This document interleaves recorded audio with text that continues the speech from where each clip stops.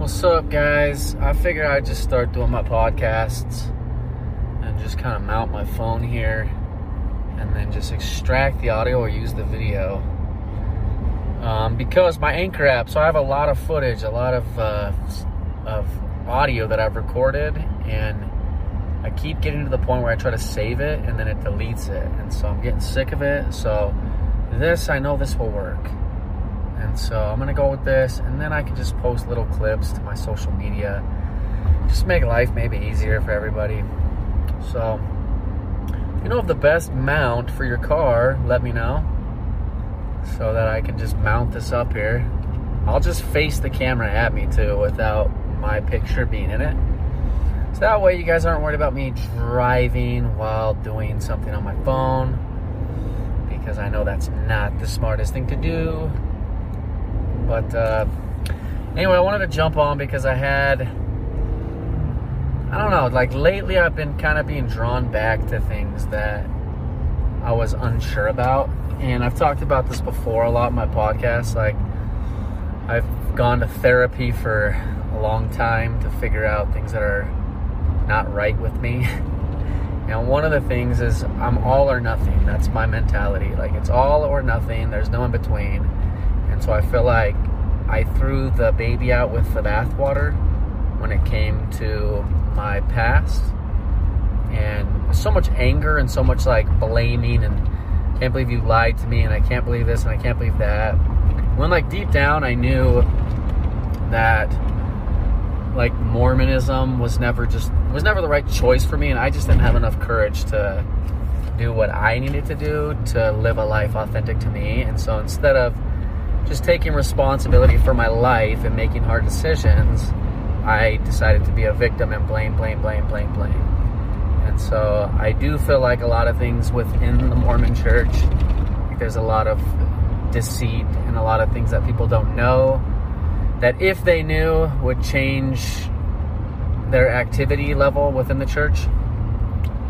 But there's so many good things about the church too, like the culture. Like when me and my family were going through the cancer, leukemia with Tucker, that was the best culture ever. Like, there couldn't have been a more supportive, amazing culture for us to be surrounded by. Like, they did fundraisers, they brought us blankets, they made us meals. Every pregnancy Jamie had, they brought us meals and this and that. And so I feel like because of some of the lies that were being taught, I just saw people as like, I can't believe that you're going to defend something that did this to my life. Instead of looking at like, well, we're looking at the alternatives, and this seems to make people happier than a lot of other things. And so even if people don't have the beliefs, like they sometimes pick the culture, they sometimes pick like Mormonism because of the good.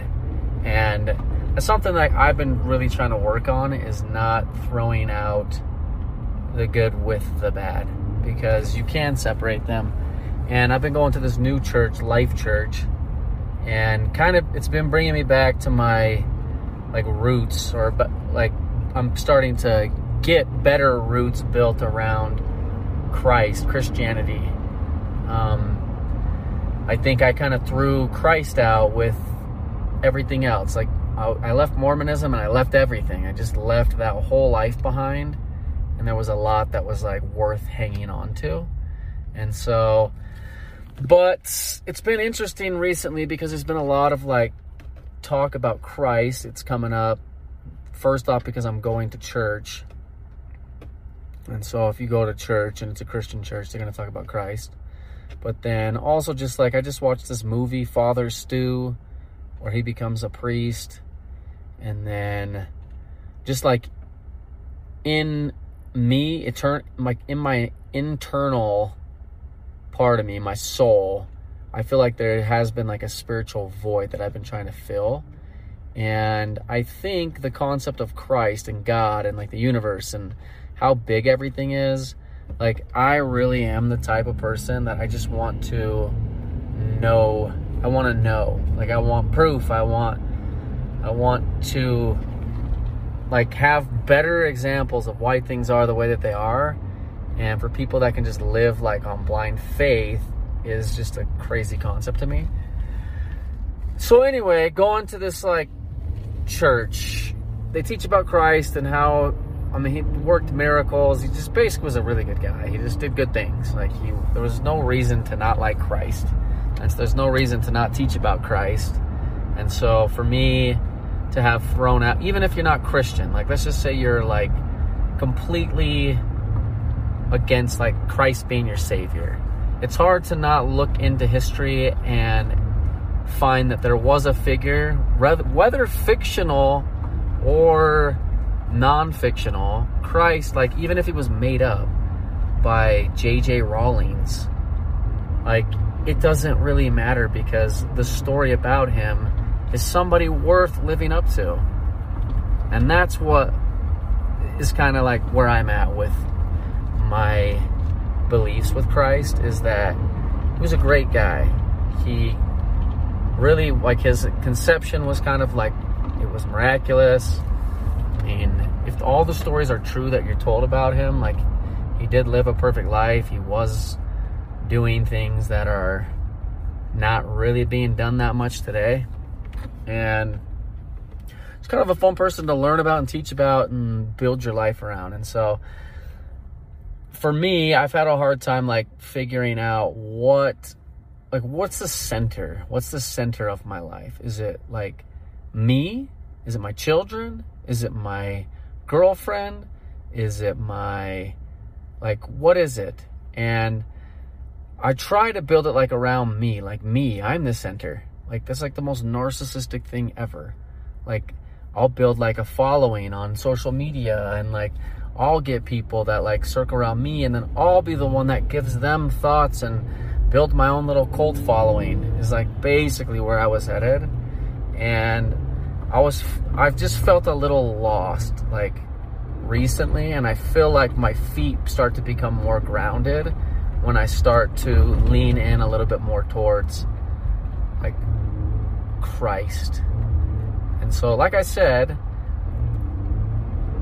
it's a crazy story. So let me just tell you two stories, and these aren't really like Christ related. If you've studied Christ, like, you know his life and kind of what he did. If you haven't, you should probably like study that, because like I said, it's a good message.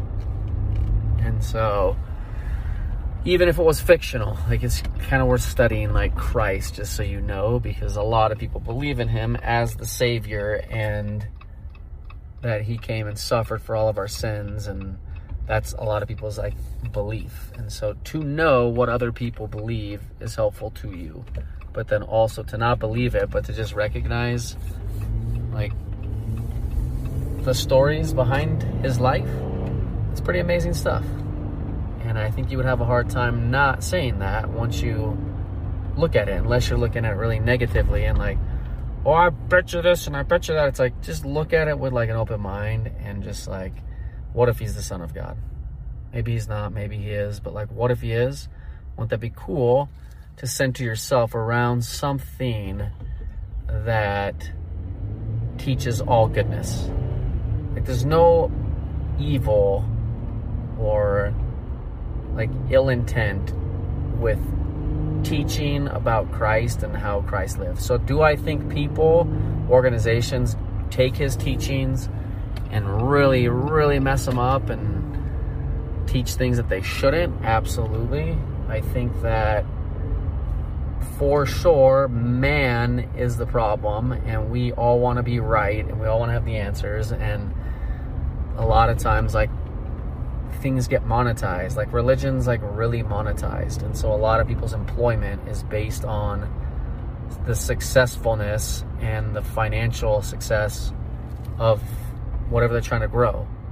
And so a lot of times like it just turns into something that it wasn't originally meant to be. And so I think that like there's a pureness in Christ. I think there's a pureness in Christ. To build your life around Christ is probably that I've seen. And I think there's Buddha. I think there's like a lot of different figures, historical figures that you could build your life around and still like live an amazing life. And so for me, I'm just saying that Christ, I live in a Christian culture, I grew up Christian, the teachings about Christ are not something that I think are bad. And so, but anyway, I went to church the last 2 weeks. I just wanted to share 2 stories that were told, and whether you're Christian, I think it's just being a good person, and like God helps you because you're just a good person. And so like whether that's called like the Holy Spirit or the universe or whatever you want to call it. So 2 different pastors, 2 different stories. So the first story, Pastor Craig is the main pastor, and he was talking about how he was in an airport, he was exhausted, he was about to travel, and he just didn't feel like talking to anybody. He felt prompted to go talk to this woman, and she was just sitting there in a chair, and so he went and talked to her. Didn't feel like they had talked about everything he needed to, so he felt prompted to go talk to her again. And he's like, I don't want to. Like, I'm tired. I just want to sit here. And so he listened, and he goes and talks to her, and she basically is like, you're my pastor, and last night I had an affair, I got drunk, and I slept with somebody other than my husband. I feel horrible. And he's like, oh my gosh, like, okay, well, here's a counselor, here's this, here's a plan to go talk to your husband. Just gave her the confidence to be able to like move on from this, where it maybe would have ate her up, or she would have approached it in a way where her marriage could have fallen apart. And so they came up with a plan. She told her husband, and then he was driving around like, I think he said like weeks later, months later, I don't know what it was, days later. And he had a prompt to go into Walmart. And so it's like, I don't ever want to go to Walmart. Walmart sucks. It's like the biggest piece of shit place ever, is his exact words. And so he, just kidding, those aren't his exact words, but he basically goes to Walmart, which he never goes to. He's just walking around. He doesn't even have to buy anything. And so he's walking down like the frozen food aisle, and this guy's like, hey, you're my pastor. And he's like, oh wow, like, huh.